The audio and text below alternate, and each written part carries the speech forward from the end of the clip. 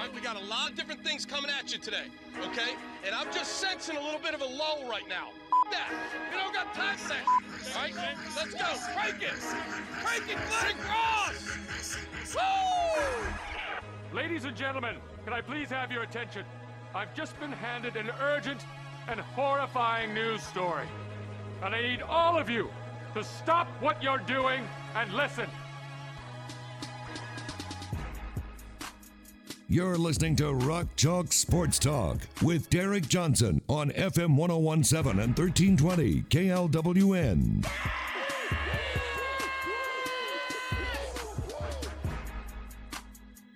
Hey, what's happening? Welcome in to another edition of Rock Chalk Sports Talk.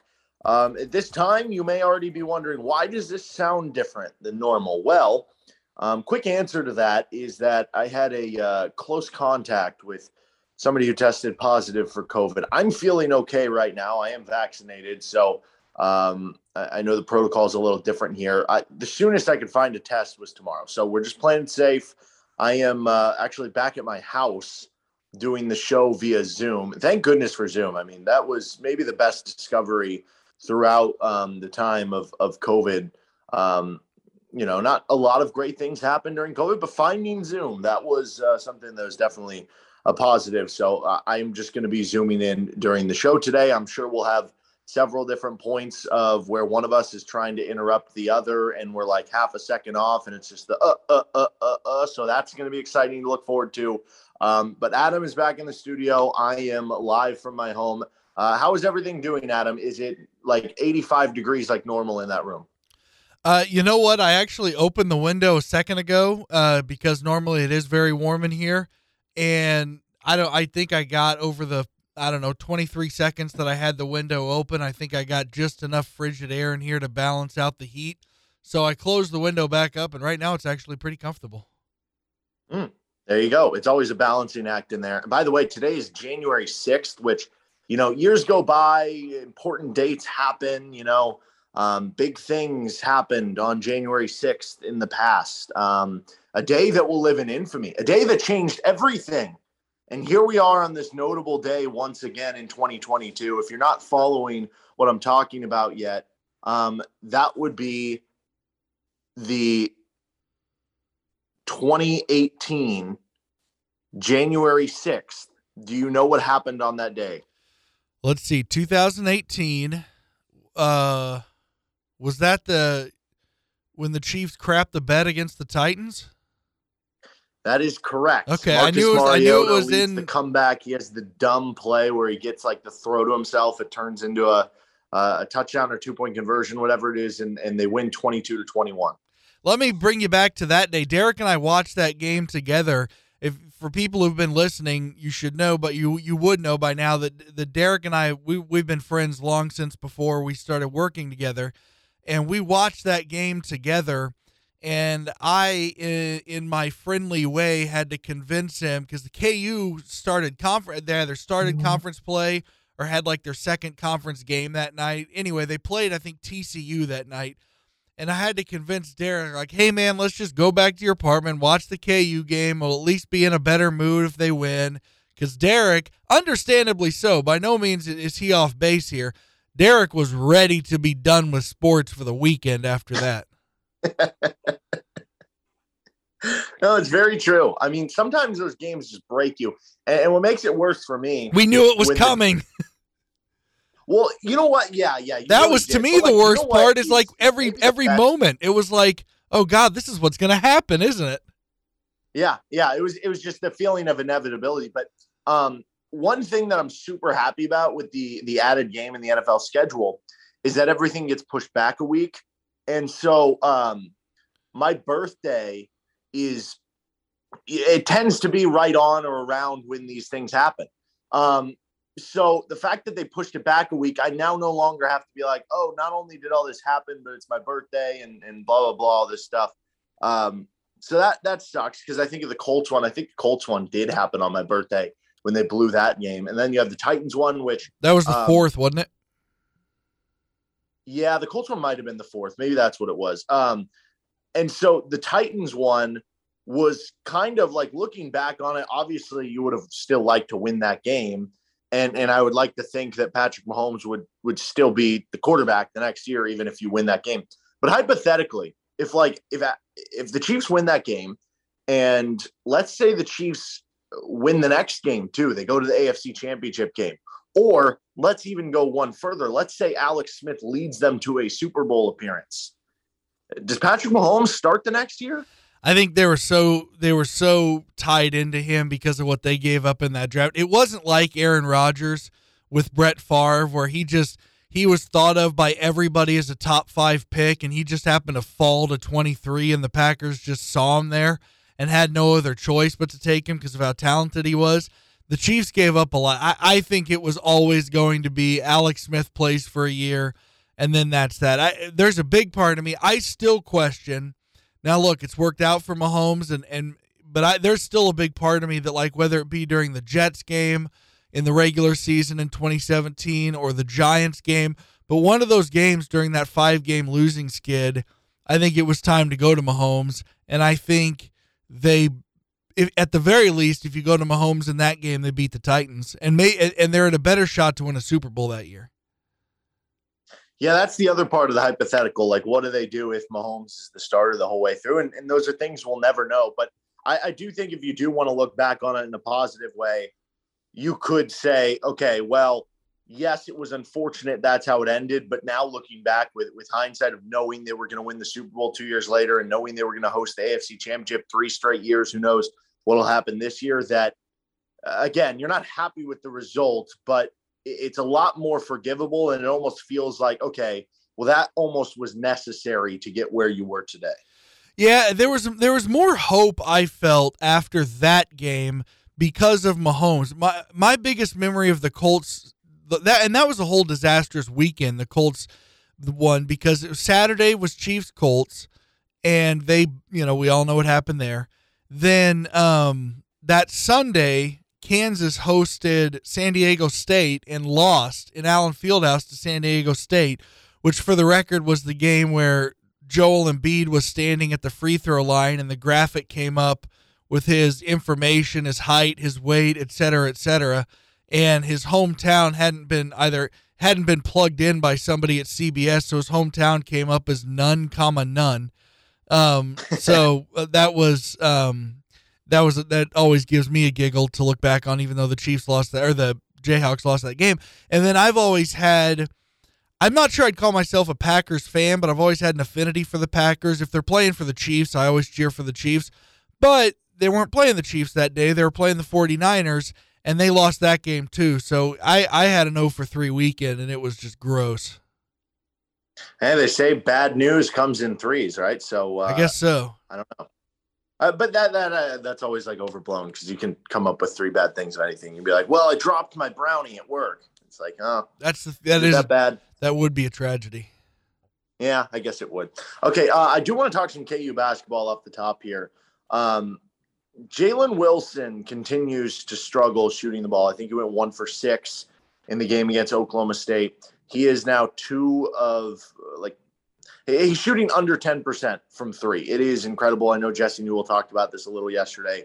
And it's weird because, I think there's been so much discussion and conversation devoted to David McCormick when he was struggling, and do you make a change, and what do you do about this, and why are you running the offense through Dave, and can he get back to where he was at the end of last year after he had early struggles?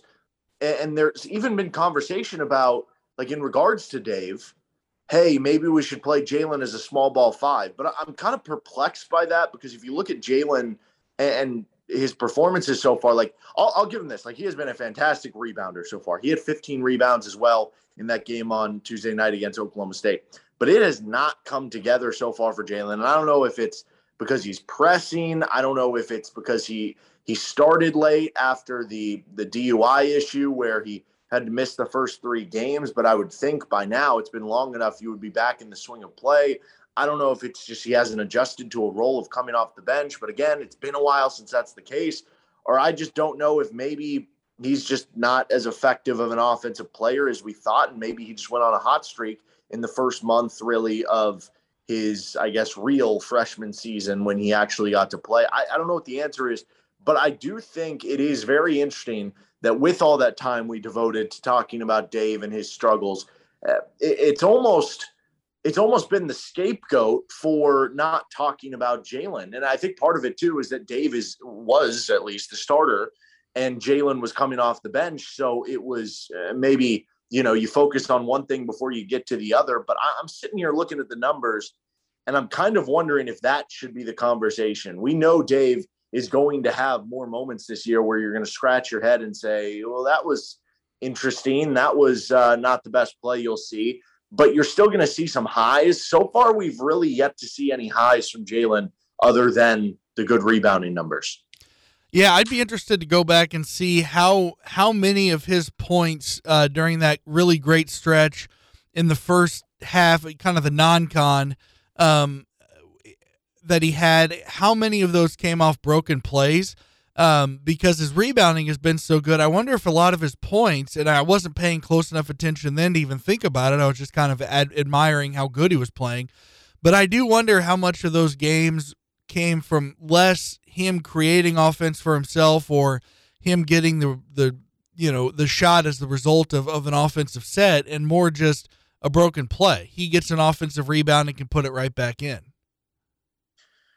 Yeah, I don't know what the answer to figuring this out for Jalen. And like I said, I don't know if it's a scheme thing. I don't know if it's just a bad fit on this roster. I don't know if he needs to play small ball 5, if it's just a mental thing, if it's just, it's going to have a holy correction to the mean. I mean, if he ends up if he is a true 35% 3-point shooter, for instance, that means he's going to have a hell of a run upcoming here in January, February. And that would be pretty cool to see, obviously. But in that comparison, again, I bring this up because of the fact that Dave has just taken so much criticism and there hasn't really been much given to Jalen. And I don't want to play the game of, we need to criticize all these guys, but it is interesting to me that one guy has taken all of it, pretty much the brunt of it.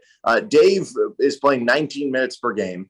Jalen is playing 20 minutes per game. So the minutes per game is about even. So you can't sit here and see some of these numbers and say, yeah, but Dave was starting most of the games. He was playing more. He's actually playing less than Jalen by a minute per game basis. Dave is averaging 9 points per game.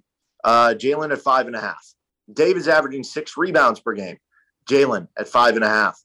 Dave is averaging about 0.5 assists. Jalen 1.3. So Jalen has the edge there. Dave is averaging 1.2 steals per game. Jalen at 0.6.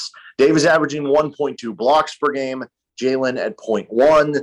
Dave, as much as, it's been of note how he struggled missing some bunnies and shooting and stuff, he's still shooting 49% from the field.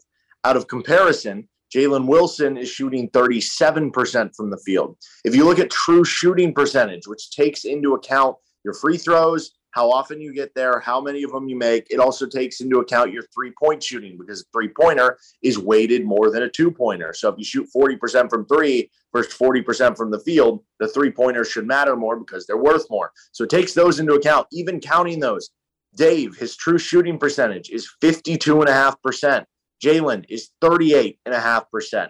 If you look at their O ratings, which is a measurement of their basically offensive points per 100 possessions, Dave is at 111 for O rating. Jalen is at a 90.5, 20 points worse, basically, per 100 possessions than Dave. And that 90.5 O rating is the worst on the team, including all of the walk-ons on KU. If you look at D rating, Jalen actually has a pretty good D rating at 90.6, but Dave's is still better at 87. I think just across the board, if that was the comparison here, which is kind of the one I'm making, just to show you how we've criticized one guy and not really criticized the other, Dave has been by far the better player between the two. Do you think it's possible, because you even brought up, and I can't even remember, it wasn't this discussion about Dave and versus Jalen, but I just think it was when we were preseason, maybe around like one of those D2 games that the Jayhawks played as a preseason game, or maybe the Tulsa scrimmage. Anyway, at one point, prepping for the season, we were talking about players and expectations and things like that, and you brought up that Jalen had kind of fallen off and he's fallen off even more this year, but he really kind of fell off the last 7 to 10 games last season. Do you think part of the reason is Dave is a victim of his, and victim's a strong word to use, but just based, for the sake of the adage, is a victim of his success from last year, that the reason his slow start was catching more attention was because he was so good at the end of the year, whereas Jalen Wilson had kind of begun to lag in a bad direction toward the end of last year? I think that's a good point, and I think there is something to that. It's almost like when Ochai Agbaji started out well his first couple games, and then, he was still a fine player, a solid role player. And I think for Jalen, it's still trying to find that. Maybe that's part of it. Maybe just trying to find your role after, like you said, you start out and you look like you're going to be the star of the team. You're going to be a superstar. And also, you're playing a little bit different role. Dave was struggling enough early on, and you didn't have as much big man depth as you had this year. So Jalen was basically filling the role as the small ball five. And maybe he's just better in that role. Maybe it's a position where he can take more advantage, at least offensively. But now that he's not really going to get those minutes this year, maybe he's not a matchup nightmare for the other team anymore. I don't know what comes into it. And I think that it would only be natural for everyone, because of the fact that he played so well early on, to say, okay, we know what good Jalen Wilson looks like because of that. So why can't he get back to that? But I guess what I'm wondering is, are we sure just because he had those really good performances early on, like instead of us just saying that's who he is, how does he get back to it? What if it was just like a hot streak, right? Like what if, like for instance, Derek Carr, who we always mention all the time, will have a stretch of maybe 3-4 games in the middle of the season where he gets super hot. And it's a little, he did it this year at the beginning of the season instead of in the middle, where they beat the Ravens, and I think they beat the Steelers, and they started out like 3-4-0, and he was, lighting it up. And the idea was, well, we've seen this guy be this hot before. Can he, now that he's doing it at the beginning of the season, is this just who he is going to be for the season? But I'm here to say, like, I don't think it matters when the hot streak, so to speak, matters. If it's just a hot streak and it's a 5 or 7 or 10 game stretch over the long haul, like you could have that at any point in the season, and it might just be you played well, you hit shots that you don't normally hit, you got some good matchups, and that's not who you are. So that's, I guess, what I'm trying to figure out here. Is the guy we saw with Jalen Wilson at the beginning of his redshirt freshman season, is that the guy he can be, or was that just him playing better than we maybe ever see him in a Kansas uniform play, or at least till maybe his role opens up maybe next year or something like that? Yeah, that's definitely possible. I do think we can both agree that whoever he is as a player, it's better than what we've seen of late. And it probably adds to the frustration for fans that we've seen, if you are correct, and we haven't seen his middle much. We've seen his extremes.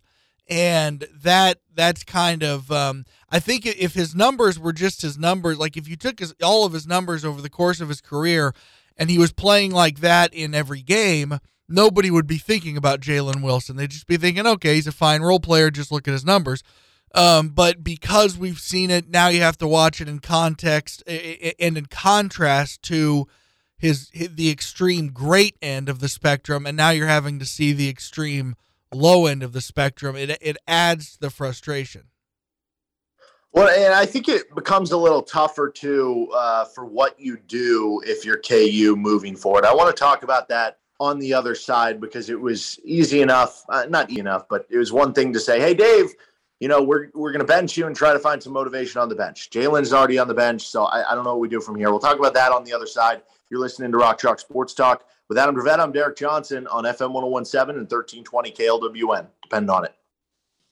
Would you like to get involved in sponsoring Rock Chalk Sports Talk or the Best of RCST podcast? How about getting involved in some KU action or local high school sports? You can reach out to us, djohnson@gpmnow.com. That's djohnson@gpmnow.com, and we'll see what we can do to help out your business and get involved here in local sports. Welcome back in. This is Rock Chalk Sports Talk with Adam Dravetta, Derek Johnson. Back home, currently quarantining right now, awaiting my COVID results, I guess, as I had a close contact. So that's why things sound different here. But as we were talking about with Jalen Wilson in that previous break, with Dave, it was one thing to be able to, you try to do everything you can from a motivation standpoint. And then maybe the last little thing you have in your back pocket, if you're Bill Self, is, hey, we'll put him on the bench, see if that motivates him or maybe just takes stress off him. Whatever it did, it seemed to have worked. He had 17 points and 15 rebounds against Oklahoma State. But I don't really know what you do with Jalen Wilson, because you're talking about a guy who is coming off the bench. And he did actually get a start in the game that Dave wasn't playing. So if you wanted to, dangle the carrot in front of his face of being a starter, it's not like he had a great game against George Mason or anything like that. So I don't really know what you do to find the right motivation for Jalen here. Is it having a game where he barely plays, where somebody else takes up his minutes? Is it having a game where he plays even more minutes to try to bust out of the slump? I'm kind of at a loss for what you would try to do to get his season kickstarted. I think that, and the further down that same kind of rabbit hole, I think the problem is he's not, you need him to be better than he's been right now, but he's not somebody like Self, for better or for worse, has insisted they want to run the offense through their big, particularly when Dave is playing, when that big is Dave and he's playing well. And so, but the other side of that is when you've got Ochai and Christian Brown, you look at and bar, they'll probably have nights, a couple nights where they struggle, but you can almost bank on 15 to 20 out of them most nights. I just don't know that he's as important to the offense that you need to do anything to get him. Like, really, the biggest thing you don't need, like, what did he get the other night? 7 points? I think he had 2 points against Oklahoma State. It was only 2? Yeah. Okay. See that? Okay. Yeah. Then that needs to improve. I'm thinking back to the game where he had, maybe it was George Mason. One of the more recent games, he had 7 and 10. But yeah, he had 2 and 15 the other night. But anyway, you really only need 7 to 8 points out of him, and so, I just don't know that he means as much to the offense that you would need to really make a huge effort to get him going, because it's not like he's lacking effort on the defensive side. No, I mean, I think this is, to me, less about what he does total-wise, because you're right. Like, rebounding-wise, he's been great, which adds its value. I think having just an extra guy who can be like a 4-man in there who can handle the ball like he can, that has its value.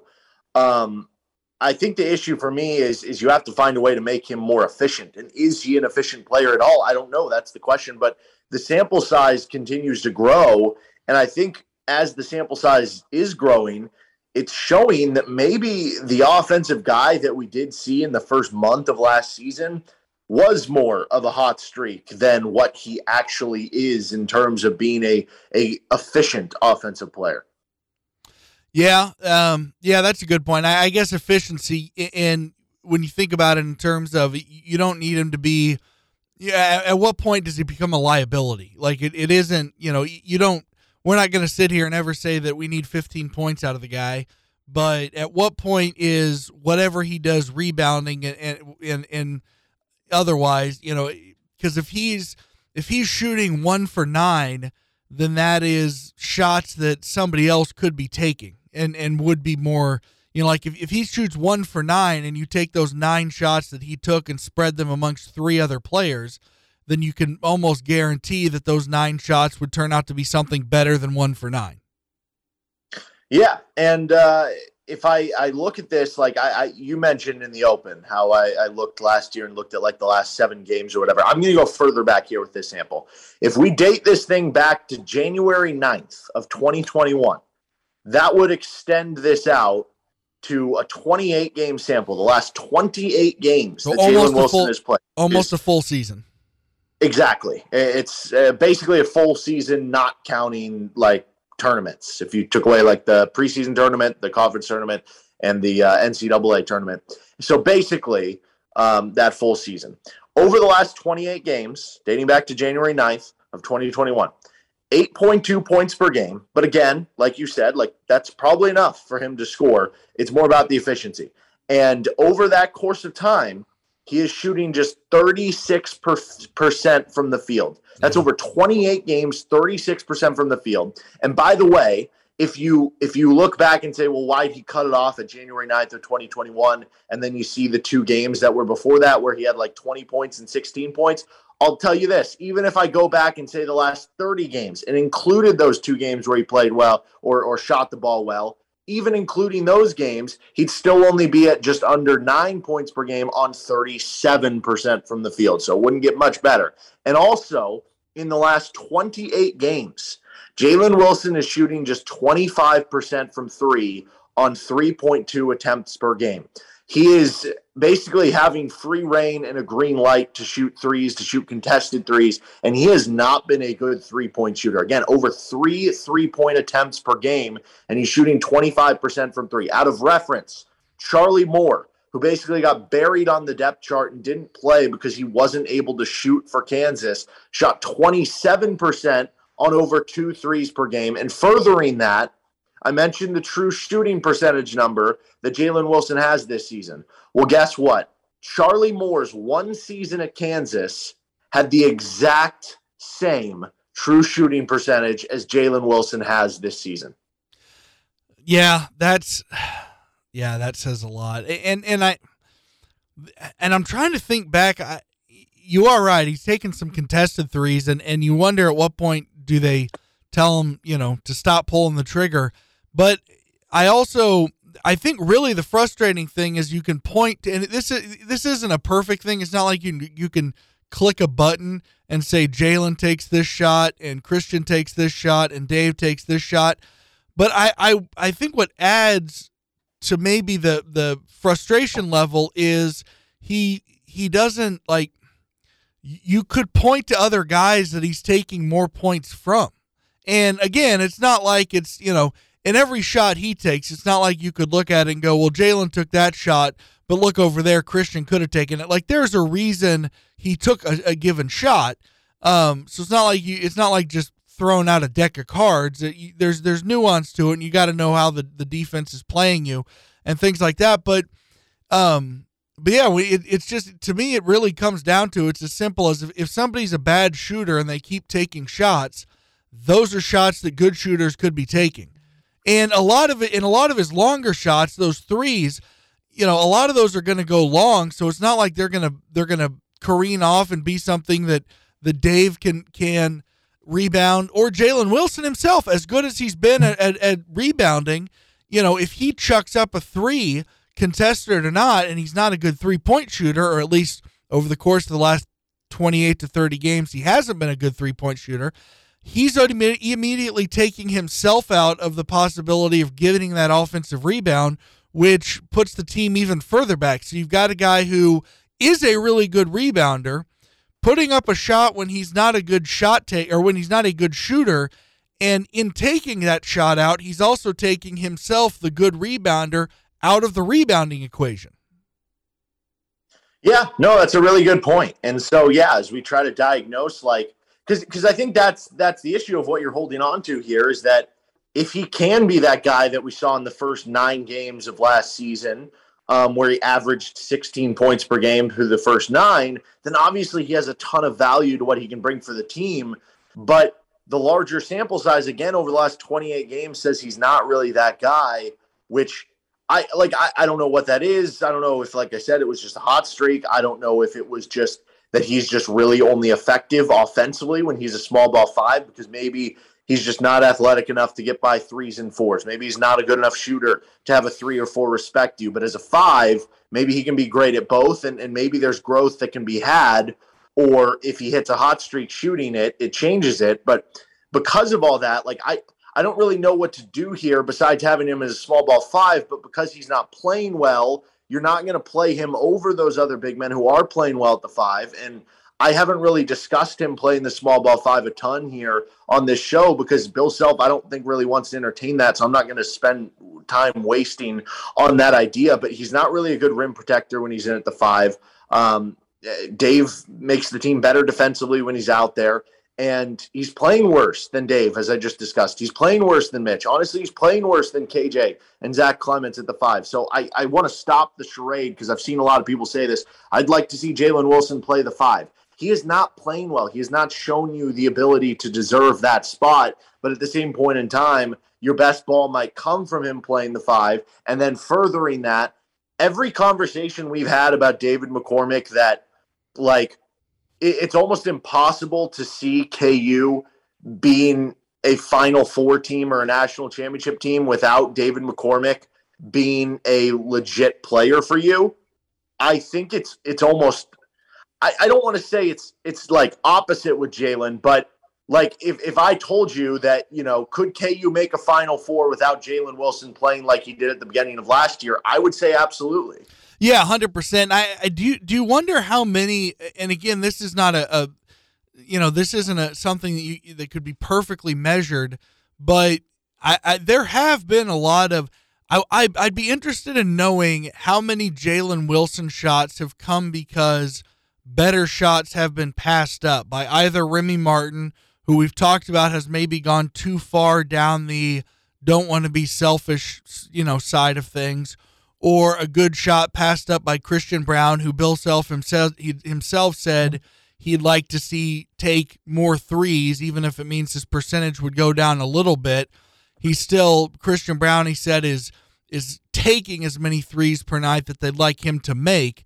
So I do wonder how many of would Jalen's number of shots just naturally go down if other guys were taking more shots? That's a good question. Sometimes, and you mentioned Remy being unselfish to a fault sometimes, like we've seen that with other players, with, Christian Braun or Ochai passing up like a pretty good look to try to get a great look, but then it turns into being just like a bad look because they run out of time on the shot clock or something. And maybe he's the guy who sometimes is just like, you know what, screw it. Somebody's got to shoot this. I'll do that, and I'll try to bail it out. I guess I would buy that if this was like at some point this needs to start switching. And again, I'm not out on the idea that it can. Like I said, like there could just be a 3-game stretch where Jalen just goes inferno from 3 and goes like 7 for 10 or something, and all of a sudden his percentages look fine and everything, and that could definitely happen. But like I said, that's a 28-game sample that I'm looking back on where he's basically been Charlie Moore offensively, and that was a player who had to transfer out because he wasn't good enough to play at KU. Now, Jalen does more things on the court than Charlie Moore. He still has his value and worth, so I don't want to make it sound like that. But just from a scoring standpoint, that has been the case. And as we look at some other players on this team with the depth chart of the rotation kind of sinking a little bit to tightening up on who's playing or who's playing how many minutes, it's hard for me to see like Jalen Coleman-Lands hitting all these shots, or Zach Clements being a stretch 5 that can be a matchup nightmare depending on who you're playing, or KJ Adams making all these hustle plays, and seeing Jalen struggle this much shooting the ball and not say, oh, well, are we sure he should be averaging 20 minutes a game, or should it be closer to 12 to 15 right now till he gets it figured out and you give some of those minutes to those other guys in the meantime? Yeah, that's a good point. Although I would ask from a position standpoint, who would take those minutes? Would you put like a guy like KJ at a 4, or would you just give more minutes to the guys that are already playing? Well, I mean, it depends how you want to do it, right? Because it depends who's in the lineup. If you have a 4 already in there, if you have Christian or Ochai who have staggered in at that moment in time and they can slide down to the 4, and you play more minutes of Jalen Coleman-Lands at 3. Or I think maybe this would be more of a conversation when Bobby Pettiford comes back, right? Because you can play more minutes with a second or maybe even third point guard out there. Like you could basically say, hey, we're going to take a few minutes away from you. We're going to play that 3-point guard lineup, which we saw a few times in the non-con, and, put Christian Braun or Ochai or one of your wings down to the 4 next to your center in Dave or Mitch. I don't totally know what you do, and I'm honestly not expecting it to happen, but I just wonder, like I said, at least in the meantime, till he gets it figured out shooting-wise, and if it never happens, it never happens. Not saying he shouldn't play, but, maybe this is an opportunity to get some of those other guys minutes, especially when you have a lot of young players who maybe they could use those minutes in terms of development. All right, this is Rock Chalk Sports Talk on FM 1017 and 1320 KLWN. With Adam Gravetta, I'm Derek Johnson. We'll be right back after this timeout.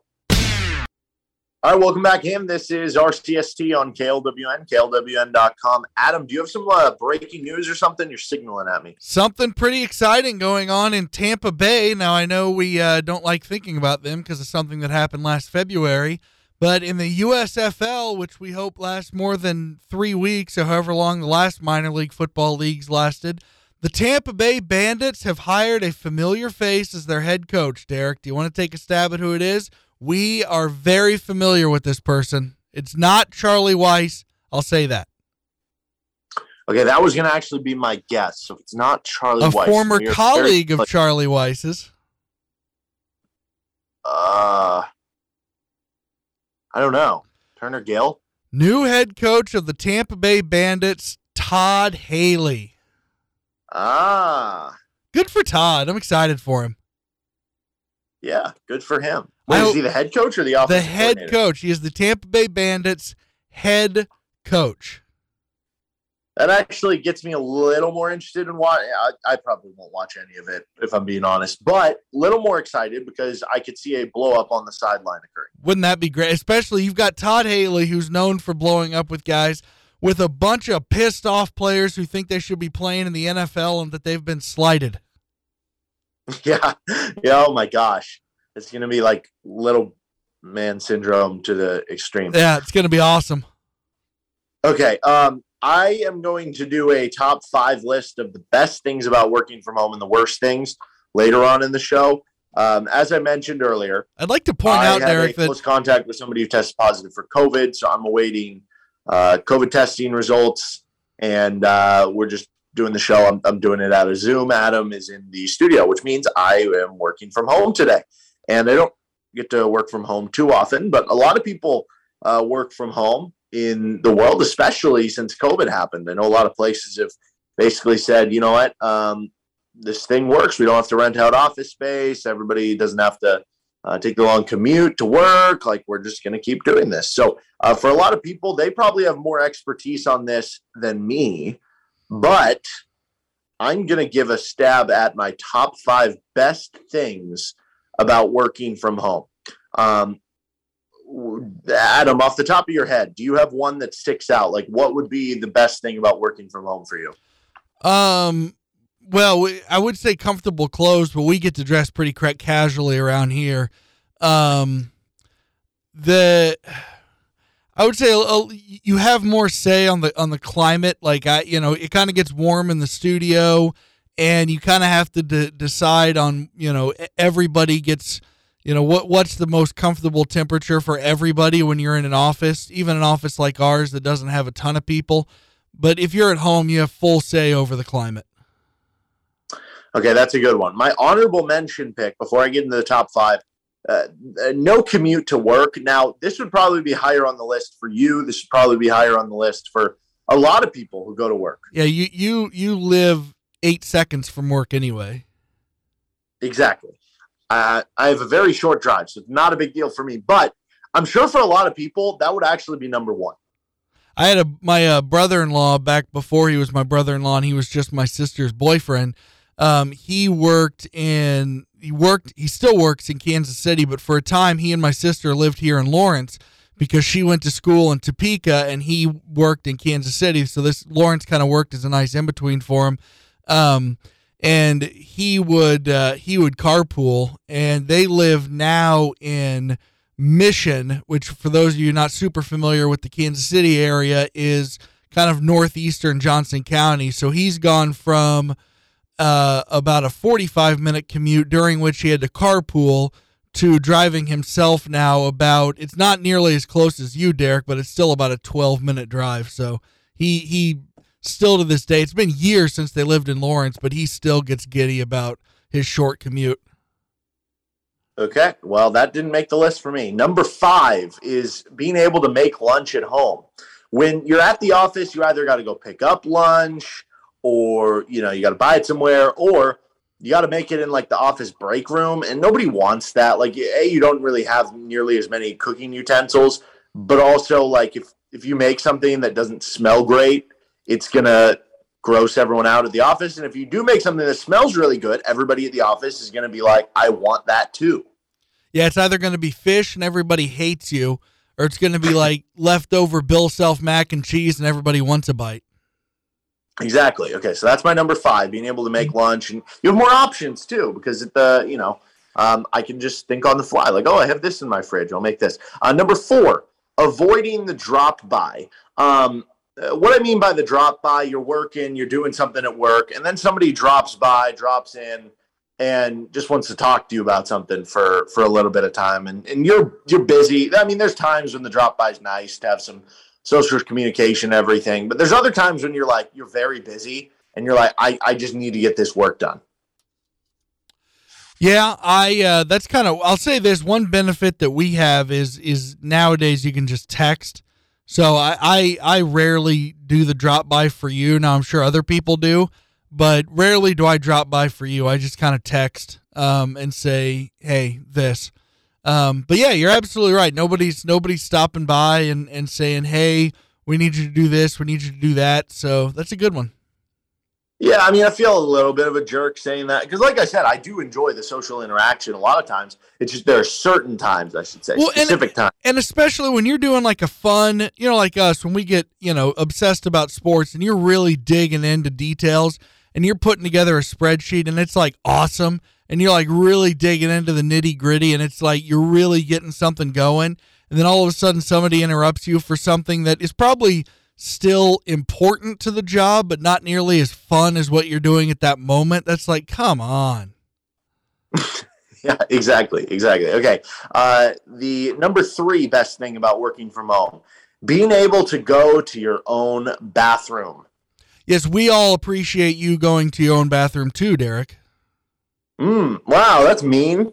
Has there been talk about that? I know I'm not at the office today. Is that what you guys are gossiping about? I can't confirm or deny. Oh, no, that's not good. But yeah, being able to go to your own bathroom, not having like the office crappy toilet paper. You have your own toilet paper at home. And it's a feeling of comfortability. It's a feeling of like, here's the other thing. I'm alone. Like I can go and go pee with the door open. I don't have to worry about that. I can't do that at the office. That'd be a sexual harassment lawsuit waiting to happen. For the record, that's one of the nice things about working board during high school football games. You're the only one here, so you can totally do that if you're alone at like 10 o'clock at night in the office. Well, there you go. Don't stop by the KLWN offices at 10 o'clock on Friday nights during football season. But I think there's some comfortability when you get to go in your own bathroom. And for some people, they don't like going in public restrooms at all, which I completely understand. I don't have to worry about that when I'm working at home. Yeah, everybody likes home field advantage. Yeah. Okay. Number 2, best thing about working at home, not having to dress up. You mentioned it. Like you said, we're in radio, so we're not having to wear like a suit and tie every day or something to go on national TV. So that's nice as is. But like you can even go below that when you're working at home. Like if I really wanted to, I could be wearing nothing right now. I mean, we're on a Zoom call, so you can see me, so I wouldn't want to do that to you. But hypothetically, I could. Oh, yeah. If we set this up to where you just used, like the equipment we take, so a little peek behind the curtains, what we do is when somebody's broadcasting from a remote or they're doing a high school football or basketball game, they take some remote equipment from the studio and they're broadcasting through what's called a tie line. And so if we did that, like if you just took the tie line equipment, Derek, you could be completely nude right now and nobody would know. Yeah, that'd be great. Although I'm not a big, a lot of people are like, oh, I sleep in the nude or I do that. I'm actually not one of those people. I'm team sweatpants. I naked as the day I was born, I sleep, and it is wonderful. All right. The number 1 for me about best thing working at home, I get to hang out with my dog. She is literally, I don't know if this is picking up on the mic at all, but she is literally this whole time we've been doing this. She has been sleeping on the couch next to me, snoring hardcore. I don't know how she's just good for passed her. Out. 'Cause I'm talking, I think, relatively loud for a normal conversation to make sure it gets picked up on the audio and everything. And she's just snoozing away there. But it's nice because, in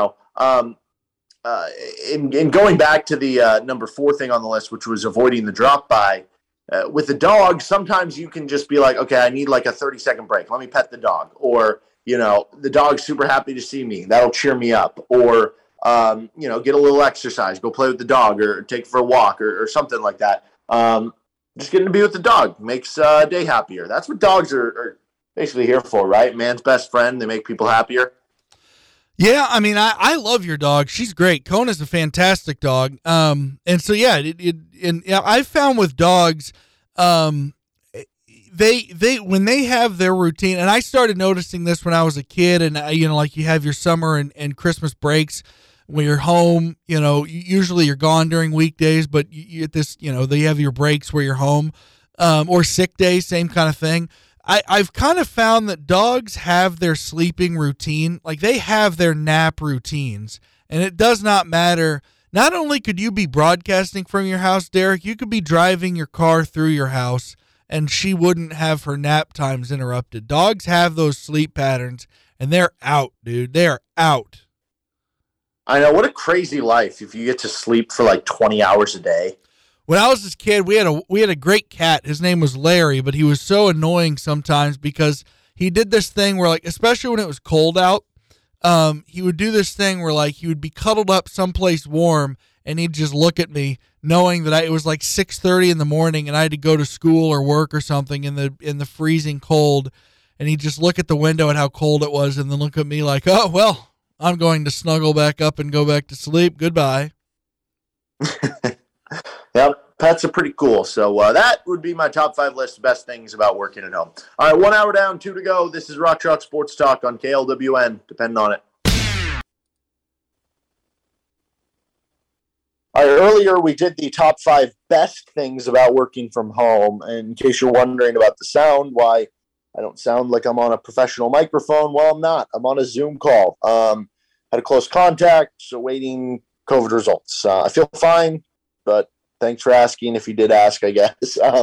But yeah, just waiting on that, being safe and everything. And beautiful Zoom technology allows us to do that. So I don't normally work from home, obviously, but in this short taste of doing so, it has given me a brand new perspective on the world. And we did those top 5 best things about working from home. What are the worst things, though? Because obviously not everything is positive. There's some negatives about working from home as well. So we'll get into it. The number 5 worst thing about working from home, no tech support.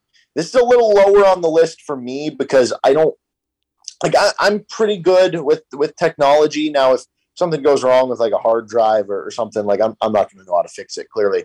But I'm pretty technologically sound, so I don't have like too many issues with everything. Like I'll see my parents, my dad will like have an issue with the computer and he's just like, I don't understand why it's doing this, and it's just something relatively simple. That's not me, but it is unfortunate because it is nice to have the engineer there, which is Gary. Shout out to you, where you can just be like, hey Gary, this isn't working, or this thing's not going right, like can you help it fix it out or whatever. Yeah, that's a good point, because I mean at a moment's notice something can be wrong and something can go wrong, and when you're live on the air like we are, I'm just kidding. That was just me making those noises. Nothing actually is going wrong, but that was a perfect example. If something was actually going wrong, you wouldn't have anybody there to fix it, Derek. I'm not going to lie. I thought I was losing connection there for a second. I wasn't sure. You got me. Yeah, I try. I wasn't sure if you would know I was kidding or not. For the record, we do have a little mini cam in the office, but it's half pointed at me, half not, so I couldn't tell if Derek knew I was joking around or not, but I got you. Good job, me. You did. It's so blurry too. But anyway, that's another conversation. That's because I'm in the witness protection program. I keep all cameras on me blurry. Yeah, we're gonna have to make your voice super deep so we don't know who it is either. Number 4, the temptation to snack all day. It's one thing when you're at the office, and I will say, whenever you're at the office and there's like cookies around or something that you want to snack on, that's obviously temptation. Eileen's, man. We get a lot of Eileen's here. Yes. When you're at home, you have everything at your disposal. So like on the best list, it was great that I can make lunch here because I have everything here. But the negative is it's like, my wife made me a tray of brownies for my birthday, and I'm just sitting here like do I just like eat this whole tray today, or what do I do? Like, do I just munch on a bag of chips? Like, I don't normally do that when I'm at work, but the temptation is here because I can just get up, roll over to the cabinet, and boom, all of a sudden I'm snacking all day. That does sound nice. And as far as, like if you were here, we've got a couple places near us, but you still would have to leave the office and go. Like snacks are so much easier to eat when they're right at your disposal. Cause like if, there's a couple convenience stores not far from us where if you want to go grab a candy bar or something sweet, you can do that. But then you actually have to make the effort to get, now that it's a huge effort, but you still have to make the effort to get out of your desk, get into your car, drive to the store. And so like snacks are at their most dangerous when they're right there, and they're right there all day for you. Yeah. And I mean, you can spin it as a positive because snacks are great, but the temptation of having it, the temptation trying to avoid it, of trying not to snack all day, it's tough. Number 3, never leaving the house. It's kind of, I don't know, it's a little boring. You don't get to see the sunlight as much. You just sit here all day and you're just kind of bored. You don't get the social interaction. You don't get sunlight. It's, I don't know. There's something nice about actually being able to leave the house. Yeah, at least when you're homesick, because now you're just home quarantining. But at least when you're homesick, you have your fever dreams to entertain you. It's not like you can't get any sunlight, but you don't want to, because when you're sick, you don't ever want to leave bed. You do have that time when you're probably at a point where you are well enough to go back to work, but you're kind of in that in-between phase. And especially with a thing like COVID, you don't want to be like, well, I'll just tough it out, because you don't want to risk spreading it to other people. So yeah, the times when you're certainly healthy enough to work, but you just don't leave the house. And it's not like it's a weekend where there's college football or NFL football on all day. So it's very boring. Ho hum. Yeah. That's what's funny. We this isn't a problem when there's like football on. It's just like, no, I don't want to leave the house. Or like you said, when you're sick, you just bundle up under some blankets, go lay in bed, you sleep, you watch TV. But yeah, when you're working in your home, you're not going to do those things. Like you're here doing work, but you don't leave the house, and that is a little bit unfortunate. Number 2, doesn't really feel like you're working all day while you are working, and the day just kind of bleeds over to where, all day during your work day, you're working, but at the same point in time, you feel like you're playing hooky because you're at home. And then just like at any moment in time, you could get up and go make lunch, or like I could have an 11 o'clock lunch or something like that if I wanted, because I'm just home. And then the day just bleeds over to when the work day is done. I'm just going to be in the same place that I was when I was working. And it's just going to be like, there's no break in between. It's not like I get to look forward to, I get to drive home at the end of the day. I come home and now my day's done. I can kick back, sit on the couch or do whatever. I'm just going to feel like it all bled over into one thing, and that like I didn't really accomplish much. Yeah, and you're going to get, if it gets too long, you're going to have to, you forget even what day it is. It's just going to be like, man, what is, and it's one of those things where it feels like it goes all at once very, very quickly and very, very slowly. Because, while it's happening, it feels like it's dragging on. But then when you get to the end of the day, you're like, did I really do anything of merit today? And so that's when it feels like it went by way too damn fast. The number one worst thing about working from home, just being lonely. But you have Kona. It's nice that I have my dog here, so that makes me a little less lonely. But as much as I said in the earlier, like not having to get the drop-bys is kind of nice. Sometimes there are times when you do want to talk to other people. You do want to socially interact with others, and you do want to see what's up in someone's day or hear their opinion on something. It's kind of nice to hear from other people. That's what we've been missing during COVID, when we were really at the heart of the lockdown and the quarantine. And it was depressing where you don't get to like actually see people and talk to them. And that is very much like, I mean, you can't take the mental side of what COVID has done for granted, because it's had a big impact on people. And I think the biggest reason why is because of the lack of that in-person social interaction. So it's fine for me probably today because, I mean, we're talking to each other here. And like I said, I have my dog and it's just one day. But like if I had to do this every day, I would feel so lonely. Yeah, I got to think it would get really frustrating really quickly working from home every single day and like just staring at the same four walls. And even then, it's great. We get to talk to each other for several hours a day, and that would still be the case even if you were working from home. But still, if you come into work, you've got more people to interact with, not just me. So, I mean, it gets to the point where, we're friends and you love your wife, but like, it's nice to have it's some good to have some variety. Yeah. Even simple things. Like, it doesn't have to be a deep conversation. Just literally saying hi to someone. Like, I don't know. It just picks your spirits up a little bit. So those are my top 5 worst things about working from home. Did I miss anything? I'm trying to think. No, I think I'm not sure how I would have put it in the same order as you, but I think you basically hit the nail on the head. I'm trying to think of time. I mean, I've rarely had jobs where I've worked from home. I don't know that I've ever had a job where I've worked from home. But yeah, I would say there's something I don't like being in the same spot all day. But that would kind of, just being in the same, but you kind of mentioned something along those lines, but yeah, I don't love that. It doesn't, but yeah, I can't think. I think you basically hit the nail on the head. I'm trying to think of anything else that might be irritating, but nothing comes to mind. Yeah, you definitely get antsy. I've already moved spots a couple times today, so that makes it nice to have a couple spots. Like go to the couch, go to the office, on the computer, just different spots, kind of mix things up, get a little different perspective. But that is the top 5 worst things about working from home. All right, this is Rock Chalk Sports Talk on FM 1017 and 1320 KLWN. Depend on it. Would you like to get involved in sponsoring Rock Chalk Sports Talk or the Best of RCST podcast? How about getting involved in some KU action or local high school sports? You can reach out to us, djohnson@gpmnow.com. That's djohnson@gpmnow.com, and we'll see what we can do to help out your business and get involved here in local sports. Okay, Ochai Agbaji, future first-round pick. Ochai Agbaji, question mark?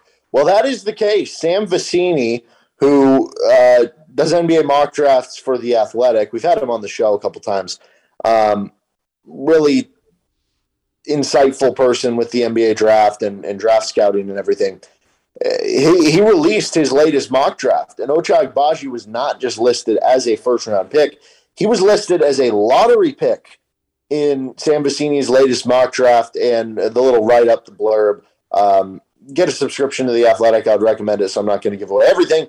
But it does mention in there that pretty much every executive and scout that he's talked to is basically saying Ochai is somewhere in that 10 to 20 range.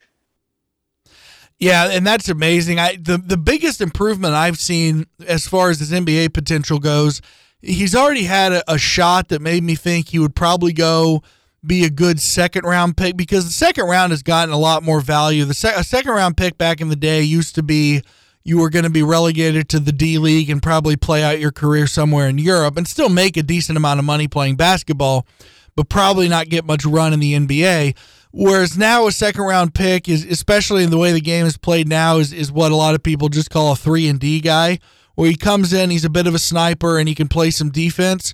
But the biggest thing that is improved for me, at least just watching him, is his bounce. I didn't think he could get, like, it shocked me to see somebody get so much more athletic between ages 21 and 22. Like, his bounce is real now.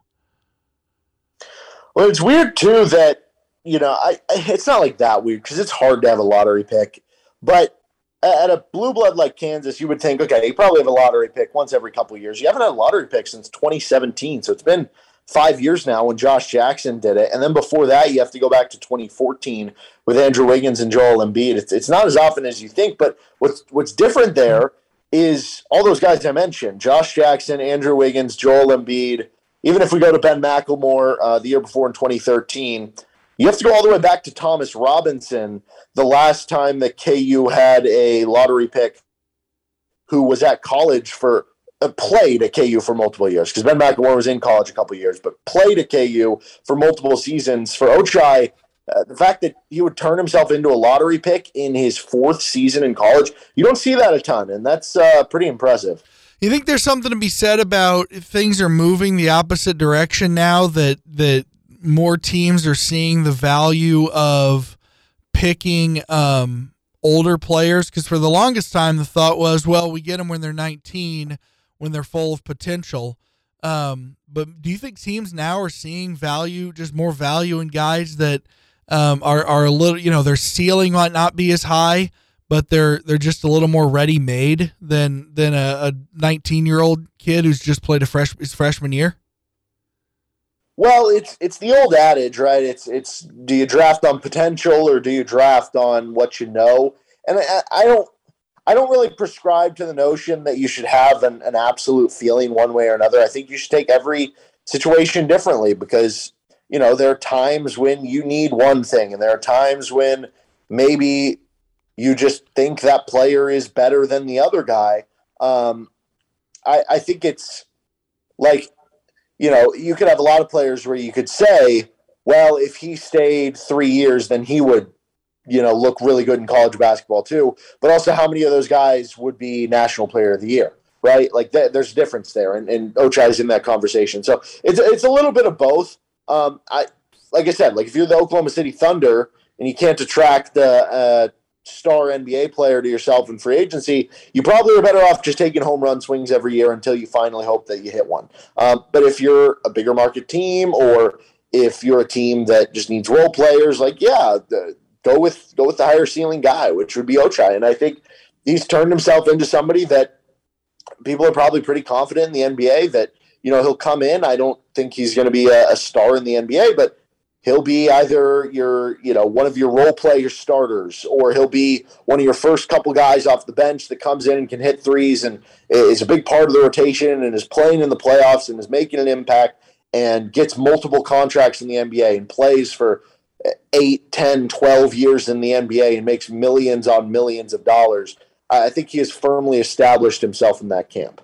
Yeah, and I do think that it's so rare to get guys where you just look at and go, stars only come along. We really want to paint every year, this guy's going to be a star, this guy's going to be a star. And the fact is, stars just don't come along that often. Everybody wanted to look at Zion and go, oh my God, he's like this guy, he's like that guy.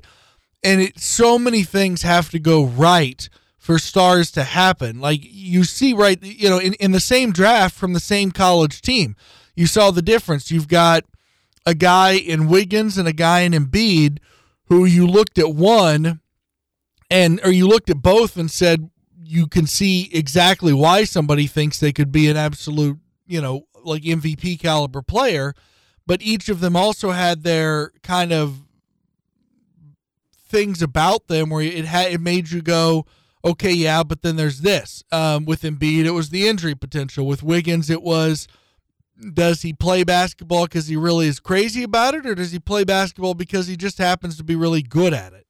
And so, it takes a lot of things have to come together for a star to happen.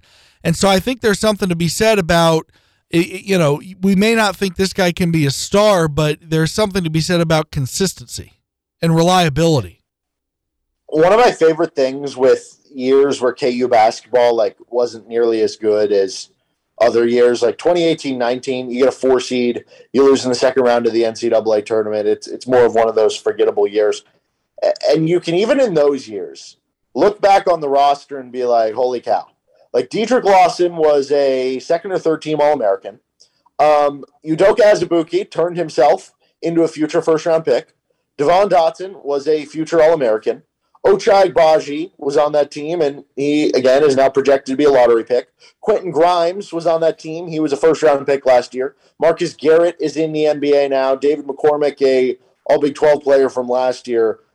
That's who you had on that team, and that was one of the more forgettable KU teams. It's funny how you can do that. But I do think it's interesting if KU does have a long run in the NCAA tournament. We see this every year. teams who go far in March Madness, players who perform well in March Madness, those games carry a bigger weight than the regular season. Whether they should or not, that's another conversation, but they just do. And last year, for instance, Baylor going into the NCAA tournament, like, I don't really remember seeing much Davion Mitchell, like top 10 hype or anything like that in the draft. I remember it was like Jared Butler and Davion Mitchell, like they could both be like late first round picks. And then all of a sudden you get to the end of the tournament, Davion Mitchell is just shutting all these guys down and hitting threes, and Davion Mitchell goes in the top 10 of the draft. Or Buddy Hield leads Oklahoma to the Final Four, and he goes in the top 10 of the draft. If KU has as good of a season as they're hoping for, and they make it to the Final Four, they win a title, and we're already right now talking about Ochai as being a possible lottery pick, there's a real chance Ochai could be like a top 10 pick, and maybe even higher than that, because this is a down draft. I mean, this is a draft where, last year you had all these superstars come in. This year, it's like, man, I don't know who's going to be the number 2, the number 3, the number 4, the number 5 guy. Like there's an actual chance that Ochai could secure himself into being the top 10. Yeah, Thomas Robinson, I think you look at in 2012, a lot of people thought, okay, he was the second guy for National Player of the Year, but I think he was probably always going to be a lottery pick no matter what KU did in the tournament that year. But I think he wound up being picked 6th, and I do wonder if how much of that had to do with the fact that he, even though it was I can't remember, was it Keaton Page? No, Keaton Page played for Oklahoma State. One guy for North Carolina was out that KU played in the Elite Eight that year, but he was a guard. So Kendall Marshall, but he was a guard. So T-Rob still went up against North Carolina's best big men and performed well. KU got the win there. And then he went up. He had to actually play against Jared Solinger, and KU won that game, and he played well in the Final Four. And even though KU lost, he did fine against Kentucky in the national title game. So not only do scouts get more games to watch you in, you have a chance to perform against high-level opponents. Whereas if you get bounced in the first or second round, they're going to say, okay, yeah, he had a couple decent games in the NCAA tournament, but neither of them were against high-level competition because they got upset by their 7 seed or their 10 seed or whatever. Yeah, and I guess going because there's 2 ways to look at this. There's one, how it would fuel Ochai's draft stock, like you mentioned with T-Rob. There's also the way to look at it. Like I've mentioned this stat before. I think it's every national championship team has had at least one guy on the roster who would eventually be a first-round pick. Not necessarily that year, but like 2016 Villanova. I don't remember them having a first-round pick that year, but eventually Josh Hart was a first-round pick like the year after, and Mikal Bridges in 3 years after or whatever, and so far down, Dante DiVincenzo a couple years after. Like, you had guys who eventually became first-round picks who did play for the team. And I think you have to go back to, it was like the 1986 Indiana team the last time it didn't happen. Even then, the only reason it didn't happen is because there were less teams in the NBA draft, and their top draft pick went, I think, 26th in the draft, which today would be a first-round pick, but then was a second-round pick. So the point being, you have to have at least like one stud, even NBA talent, to be able to win the title. And it is a little bit of a chicken and egg conversation with, well, are you winning the title because you have the good player, or did you win the title and then maybe a guy who was more of a second-round pick because of you winning the title and gaining that buzz got boosted to a first-round pick? Like, for instance, in 2016-2017, yes, Josh Jackson ended up being a first-round pick, so he would have qualified there. But if that team ends up winning the title, and let's say they didn't have Josh Jackson hypothetically, which you don't win the title without Josh Jackson, so this hypothetical is weird to begin with, but if they win the title, Frank Mason probably goes in the late first round instead of the early second round, and then that streak continues. So it is a little bit of chicken and egg there, but that does have to make you feel pretty good about where he's being projected for that reason, knowing that once you get into the NCAA tournament, knowing that when you get in these big games, Like, this isn't just one of those years where, okay, you have some good college players, but then you could get run out of the gym by a team that just has more talent. Like, you have legit NBA talent. Ochai is projected to be, like we said, a lottery pick. Christian Brown, I've seen popping up on draft boards in the second round now. And you start to see that there maybe is more talent than maybe we thought coming into the year in terms of that next level perspective. Yeah, and that, yeah, you've got to feel. I would agree that you got to feel pretty good about where you stand as far, because at the very least, what NBA talent tells you is, you've got you are among the absolute best right now playing the game, at least the young players. And that, I do agree there's the chicken and egg factor, but even you look at, Butler, with Gordon Hayward in 2010, like, does he jump up because of the run they made, or did they make that run because he was that good? And I think every time, you have a really great, the best KU teams that came up short in the tournament, the ones that were most surprising were the ones that had NBA talent. Like, I don't look at the 2015 team, although it had Kelly Oubre. Like, it's the teams that wind up having multiple NBA guys, whether they're drafted that year or drafted in the future, that are going to be the ones you look at and either go, yes, they made the Final Four, or man, how did they come up short? And I think what you're seeing right now is this is a team, not just from the way they're playing, but you're seeing it kind of confirmed in what NBA scouts are saying, that they have some of the best talent in the country. Yeah, which is always nice to hear. And again, like, at the end of the day, like a perfect example, Shabazz Napier with UConn, that team wins the title. He probably wouldn't have been a first-round pick, but then they go on that run. He ends up being a late first, so that I guess matters. But I think it's also good to point out in this year, like, you look at some of the guys. So Jabari Smith, they have going number one in this article. Auburn's going to be really good. So maybe, I don't know, they're a team that's in for it. Paolo Banchero, he's on Duke. He's supposed to go high. Chet Holmgren at Gonzaga, Jaden Ivey at Purdue, and Johnny Davis at Wisconsin. As I look at this, though, like, there's some guys on here where, like Jalen Duren at Memphis. I don't know if they're going to be an NCAA tournament team. Patrick Baldwin Jr. at Milwaukee, supposed to be a top 10 pick. Probably not going to be an NCAA tournament team. Some guys from the G League Ignite, or Keegan Murray at Iowa, who they'll be an NCAA tournament team, but they're not like title threat. There's some players ahead of Ochai too, where you sit and say, as far as the college basketball world is concerned, you might not really impact who wins the title. So as far as being the best pro prospects of players who are actually on teams that can contend for the title, it raises you even higher. And again, that has to make you feel even better. I do partially wonder how that matters in terms of like roster construction. We've talked about this before.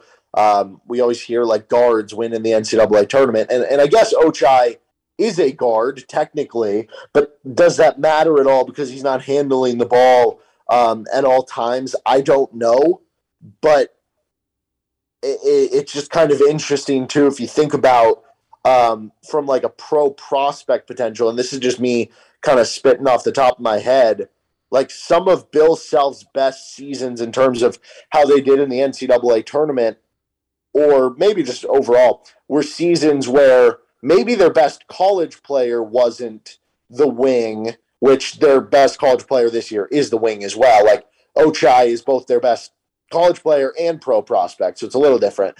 But in other years, like your best pro prospect in, 2010, I guess it might have been Cole Aldridge, but you could make the argument that it was Xavier Henry. And Sharon Collins was your best college player. Or in 2007, 2008, like, yeah, maybe Brandon Rush would be your best player overall, but you'd have a lot of contention for that debate, but he was your best pro prospect, right?